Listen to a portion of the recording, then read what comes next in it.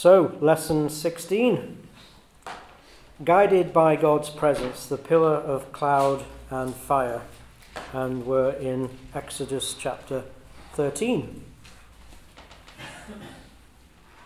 So I'd like to read verses 17 to 22, and then by way of further illustration, I've got a couple of other verses I want to refer to as well and read later on in Exodus without wishing to steal the thunder of any future speakers, but I do think they give us a bit more insight into the pillar of cloud and fire. My text, it's nice to try and pull a text out of the verse and maybe have that as an anchor for everything else that's said, is verse 22. The pillar of cloud by day and the pillar of fire by night did not depart from before the people. Let's go to verse 17 of Exodus 13. So I should say we are post the plagues. We are now post the Passover and all of the ceremony that went with that, and not just the initial Passover activities, the taking of the lamb, the slaying of the lamb, the daubing of its blood, and the eating of it. All of that has now happened, and the lasting ordinance has been announced. So this isn't a one-off. This is something that the people would be remembering annually, indefinitely. So all of that's done, and now we're on the brink of the Exodus. Verse 17, when Pharaoh let the people go, God did not lead them by way of the land of the Philistines, although that was near. For God said, lest the people change their minds when they see war and return to Egypt. But God led the people around by way of the wilderness towards the Red Sea. And the people of Israel went up out of the land of Egypt equipped for battle. Moses took the bones of Joseph with him, for Joseph had made the sons of Israel solemnly swear by saying, God will surely visit you and shall carry you up, and you shall carry my bones with you from here. And they moved on from Succoth and encamped at Etham on the edge of the wilderness. And the Lord went before them by day in a pillar of cloud to lead them along the way, and by night in a pillar of fire to give them light, that they might travel by day and by night. The pillar of cloud by day and the pillar of fire by night did not depart from before the people. Let's go to a couple of verses in chapter 14, verse 19 and 20. Then the angel of God, who had been travelling in front of Israel's army, withdrew and went behind them. The pillar of cloud also moved from in front and stood behind them, coming between the armies of Egypt and Israel.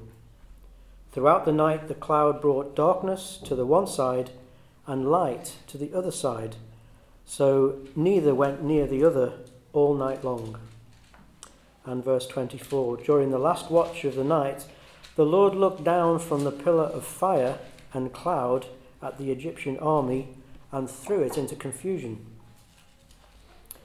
And then let's go to Exodus 33, a couple of verses there. Exodus 33, verse 9.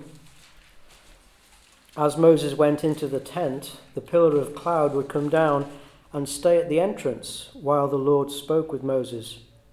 Whenever the people saw the pillar of cloud standing at the entrance to the tent, they all stood and worshipped, each at the entrance to his tent. The Lord would speak to Moses face to face, as a man speaks with his friend. And then finally, Exodus 40, last chapter.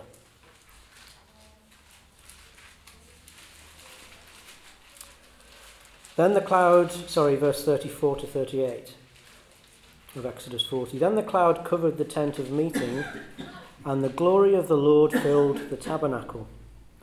Moses could not enter the tent of meeting because the cloud had settled upon it, and the glory of the Lord filled the tabernacle. In all the travels of the Israelites, whenever the cloud lifted from above the tabernacle, they would set out. But if the cloud did not lift, they did not set out until the day it lifted.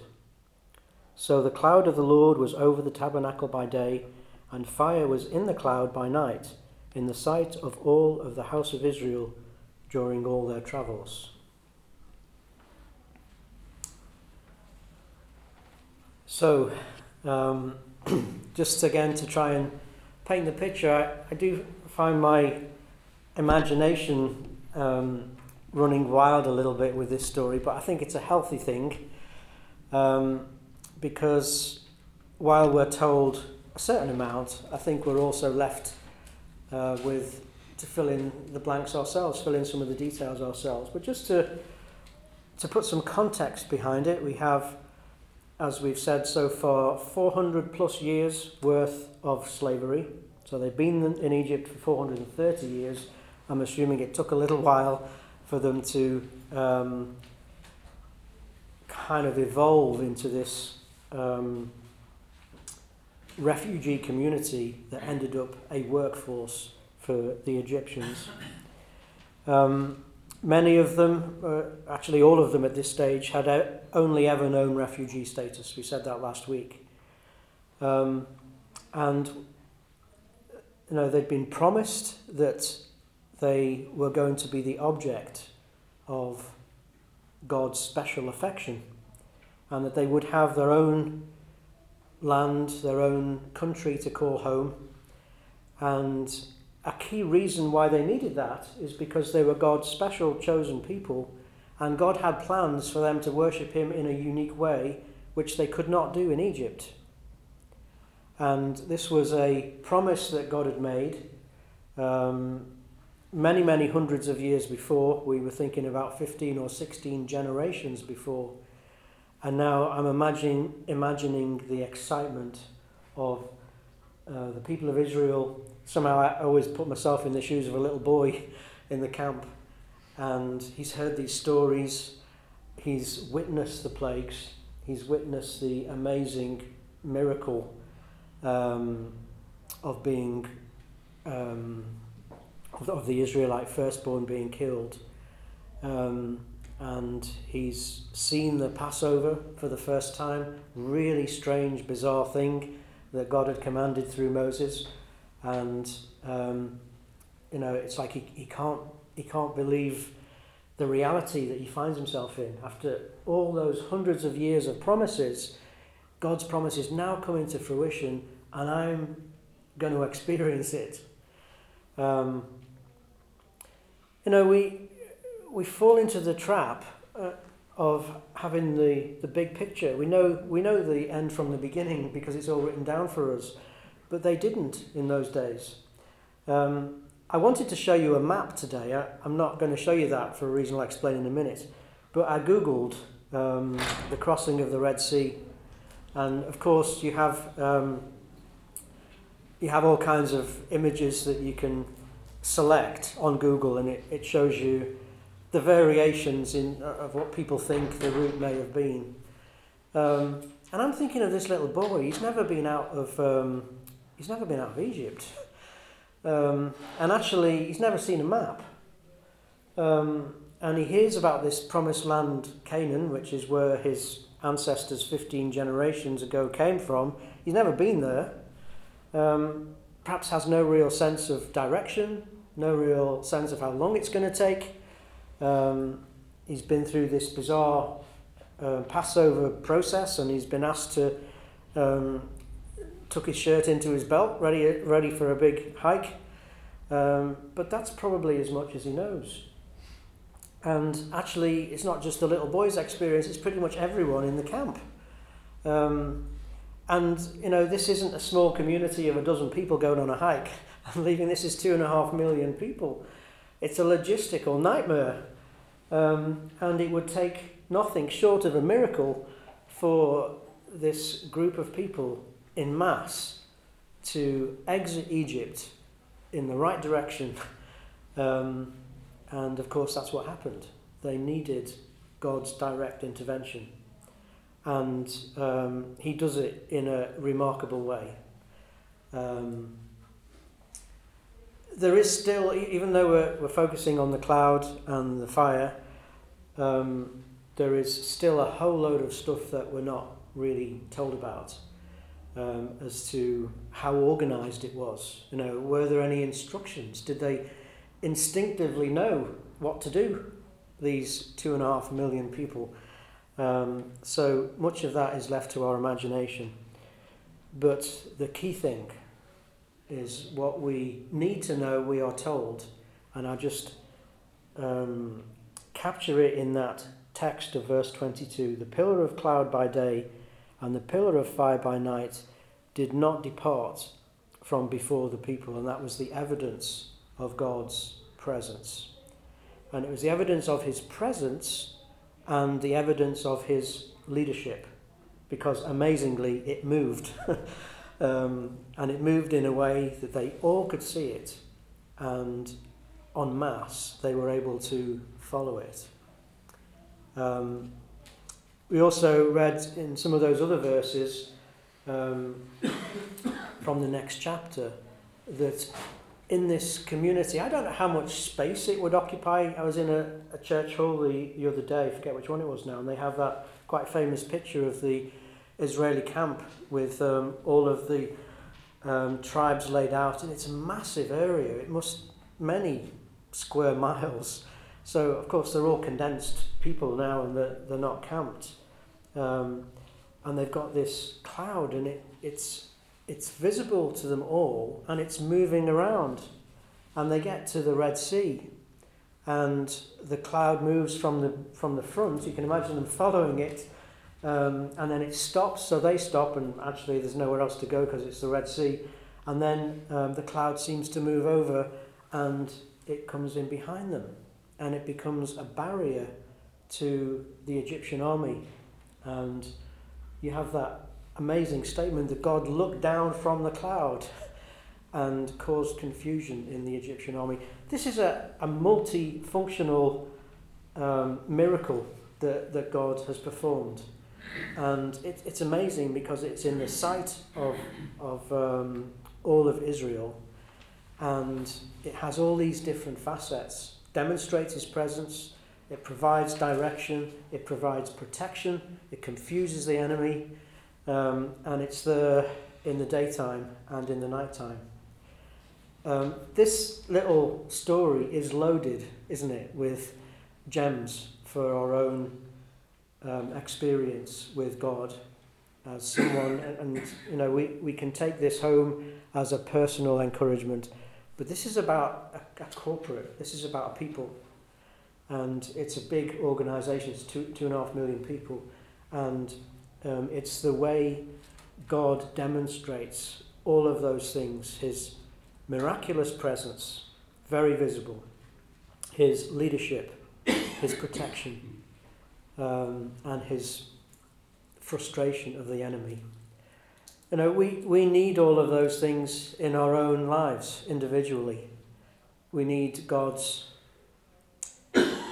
evidence of God's presence. I was thinking that that little boy in the Israelite camp, I'm envious of him because he saw a physical evidence of God's presence. And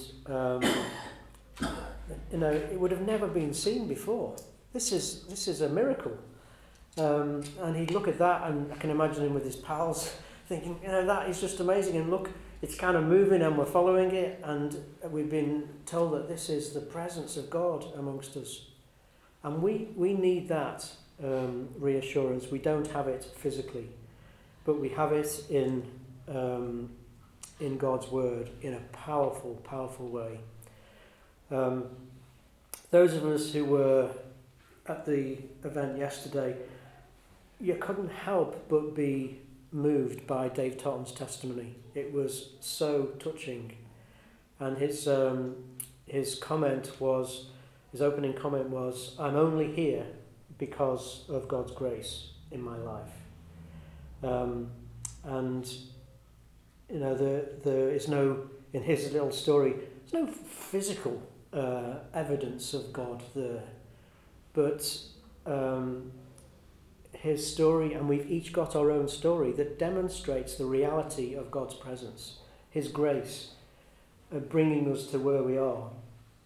And for me, that's a powerful lesson from the little that we know about the cloud and the fire. It's God's presence.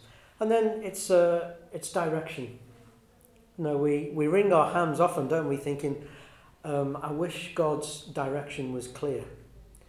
And in those days when they had no map, no Google, no sat-nav, they were just totally dependent. And it was obvious. When that cloud moved, and it wasn't always moving, the message was clear. If it's not moving, then stay put. If it's moving, then follow it. We so need to have an appreciation of the presence of God and the direction of God. We go to 2 Timothy 3:16, talking about the preciousness of God's word, and it says, because of God's word, the man of God is thoroughly equipped. There is nothing, we have far more of God's direction than the people of Israel had by this moving cloud and fire. We have a need in our own lives of God's protection. And so often our enemy is subtle. The Egyptian enemy wasn't very subtle. There was the whole of the Egyptian chariot corps, whatever that's called, were put into action to chase the people of Israel. This is not subtle. And because of God's miraculous protection, he just threw them into confusion. And you can just see the physical way that happened, because there was this mysterious fog, is how I see it. And it was a fog that you could touch. And it was impenetrable. And it stopped you seeing, it stopped you hearing. And I don't know whether they had any sense of the presence of the divine, but God looked down from the cloud and he threw them into confusion. That goes on even when we don't know about it, that God is frustrating the enemy and protecting us all the time, and we should remember that and look out for it. Look out for God's protection in our experience.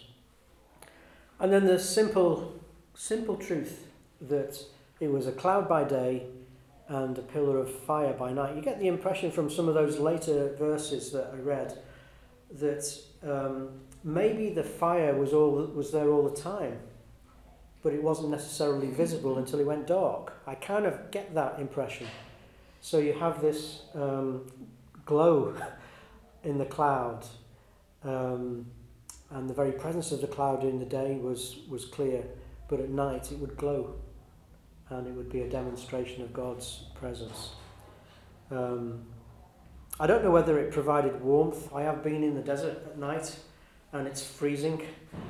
Don't put me right if you've found some evidence of it providing warmth for the people, but you look, sometimes you just look at a glow, don't you, and you get a warm fuzzy as a consequence of that. Maybe that's another function, this miracle of God's presence amongst them, providing assurance, protection, direction. I've kind of described those things in the context of a little boy and what he would see and what he would get out of it. But this is, for us today, it's to see the wonder of God's care for his people.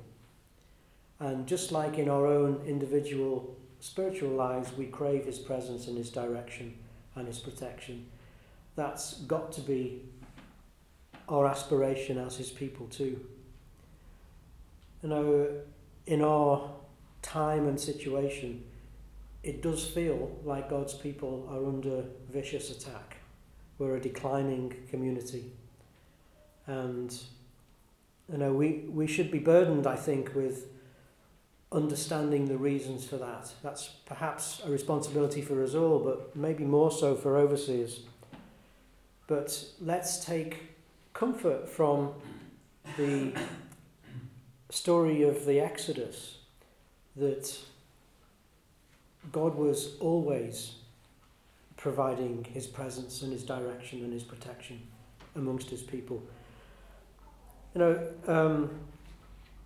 Sadly, there is evidence that, we were talking about this as a miracle, and God performed other miracles that have never been seen before or since. Things like the provision of manna. And sadly, the miraculous became mundane. Isn't that amazing? After a short period of time, they get so used to the pillar of fire and the cloud by day and the manna and the meat that God provided. They even got fed up of it, and the miraculous becomes mundane through complacency.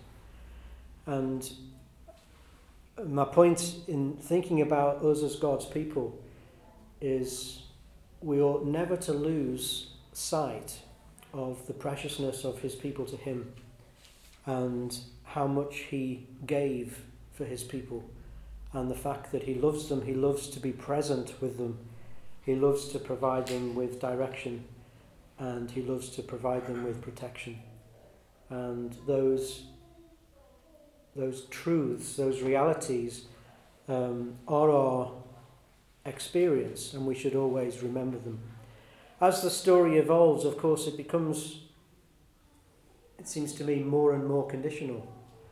God starts to explain to the people his expectations of them.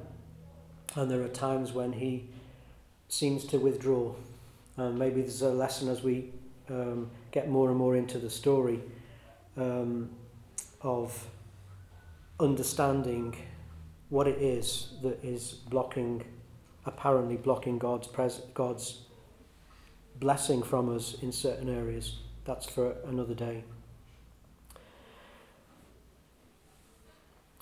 We read that God's plan wasn't to take them via the route of the Philistines, which it says was near. The land of Canaan, if they'd gone by that route, and you would see it on a map, is near, relatively speaking. And he didn't do that because he felt that was a dangerous path, and the people who were not skilled in fighting, they get terrified. Imagine the Philistines that were all trained and well equipped and all the rest of it, and they're in the way. They're between the people and Canaan. So God, in his wisdom, chose to take a longer, safer path. And at that time, I'm pretty confident that longer, safer path wasn't the 40 years that it turned out to be. That was for another reason. But it was God giving a slightly circuitous route in order to protect the people. And again, a really simple message there, that sometimes there's direction that we're given in, there's routes that we take, and they're God controlled, and they might not be the best route from our perspective, but from his, the safest route. Just a really simple truth. It's an interesting verse. It says the people went out of Egypt equipped for battle. I'm surprised that they even had an army, to be honest. I mean, they were refugees that had become slaves, maybe expert brick builders. I don't have the sense that they had a great military presence with weapons and training and all that stuff. It's interesting when you look at what the NIV describes as equipped for battle. The older version says harnessed. It says they left Egypt harnessed. That's all it says. And when you look at that, it's more to do with the way a regiment is organised in a march. And the literal word talks about soldiers moving forward 5 abreast. And it reminds me of a little illustration, a picture I used to have in a children's Bible when I was a child, of the people going through the Red Sea. And I never appreciated this before, but it showed them all in a whole column of people marching 5 abreast. So, my original thought in that the people had gone equipped for a battle, maybe there was a sense of their own independence. This isn't going to be easy, so we better, take our swords and our catapults and whatever else it might be. The reality is that would have been pathetic against any of the local armies around. Their protection was God. And perhaps the very, the only thing that they could really do that would demonstrate the force that they could be under the control of God was to get themselves organised. If there'd been a marauding crowd rushing down a road, it would be complete chaos. But you have the sense that there was some organisation to it. And as you see these people marching forward, if you were looking at it from the outside, that would be quite formidable. 2.5 million people. It's almost like a tactic, and God was able just to, by getting them organised, to perhaps have an impact on those people around them. They'd think twice, even though that they weren't, in my judgment at least, at this stage, they weren't a formidable army by any stretch.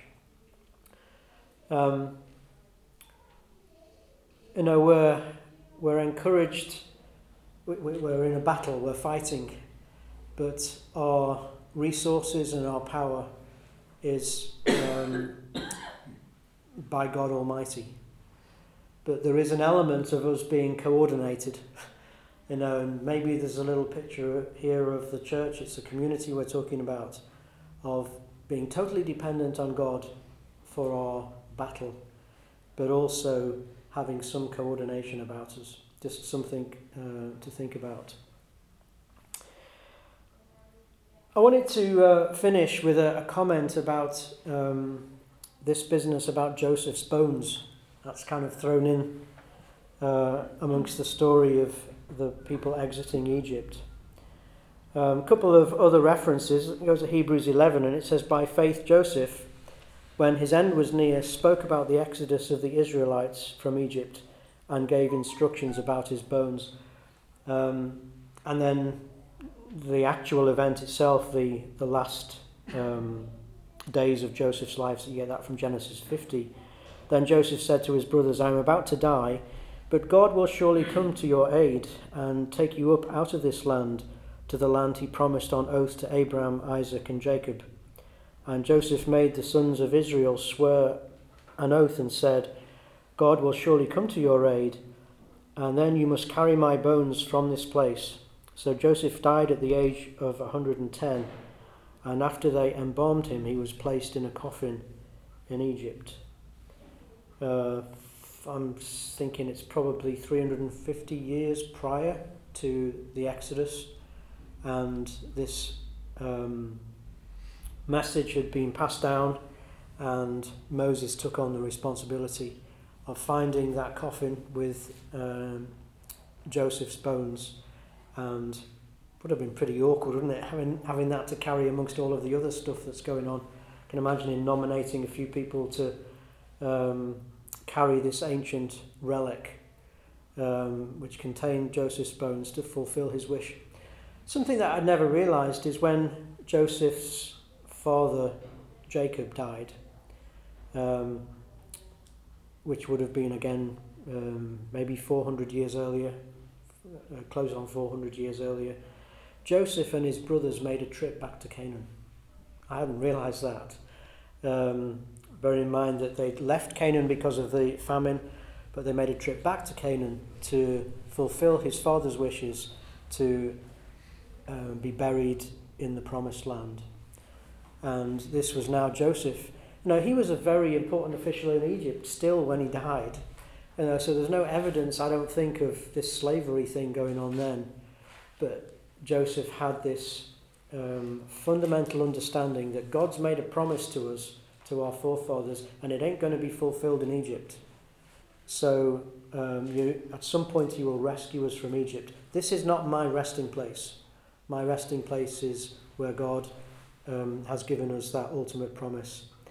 And it just speaks to the vision, the long-term vision and commitment that Joseph had about God's will. And again, the message for us is the temporariness of where we're at and what we have to look forward to in the long term. Again, maybe lots of different angles you can look at this, but my mind went to Brian Tugwell's talk yesterday. He was talking about the physical transformation that we will know in our bodies in a future day. And he painted a picture that is such a wonderful thing for us to look forward to. And maybe, even though he knew it wouldn't be fulfilled in his own time, Joseph had that vision too. One day, my family, who are currently refugees and will be for a long time, will be back in their own land, a land flowing with milk and honey, and that will be the place where they can serve God and worship God the way he intended them to. So, just 4 points I would leave as a challenge, rattle through them.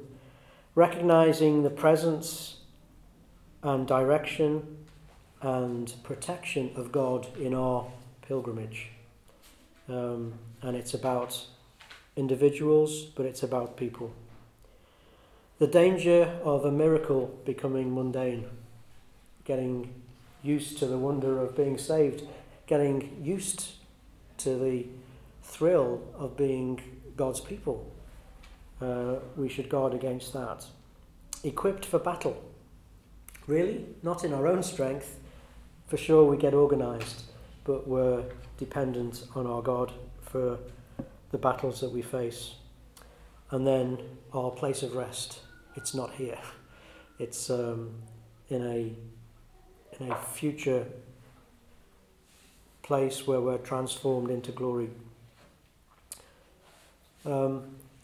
Some very precious but maybe quite simple truths, and we'll look forward to seeing more of the same, I think, as we explore more of the Exodus story. We have one lesson left, which is David King next week, and that's the Red Sea situation. So we'll look forward to that. Shall we pray?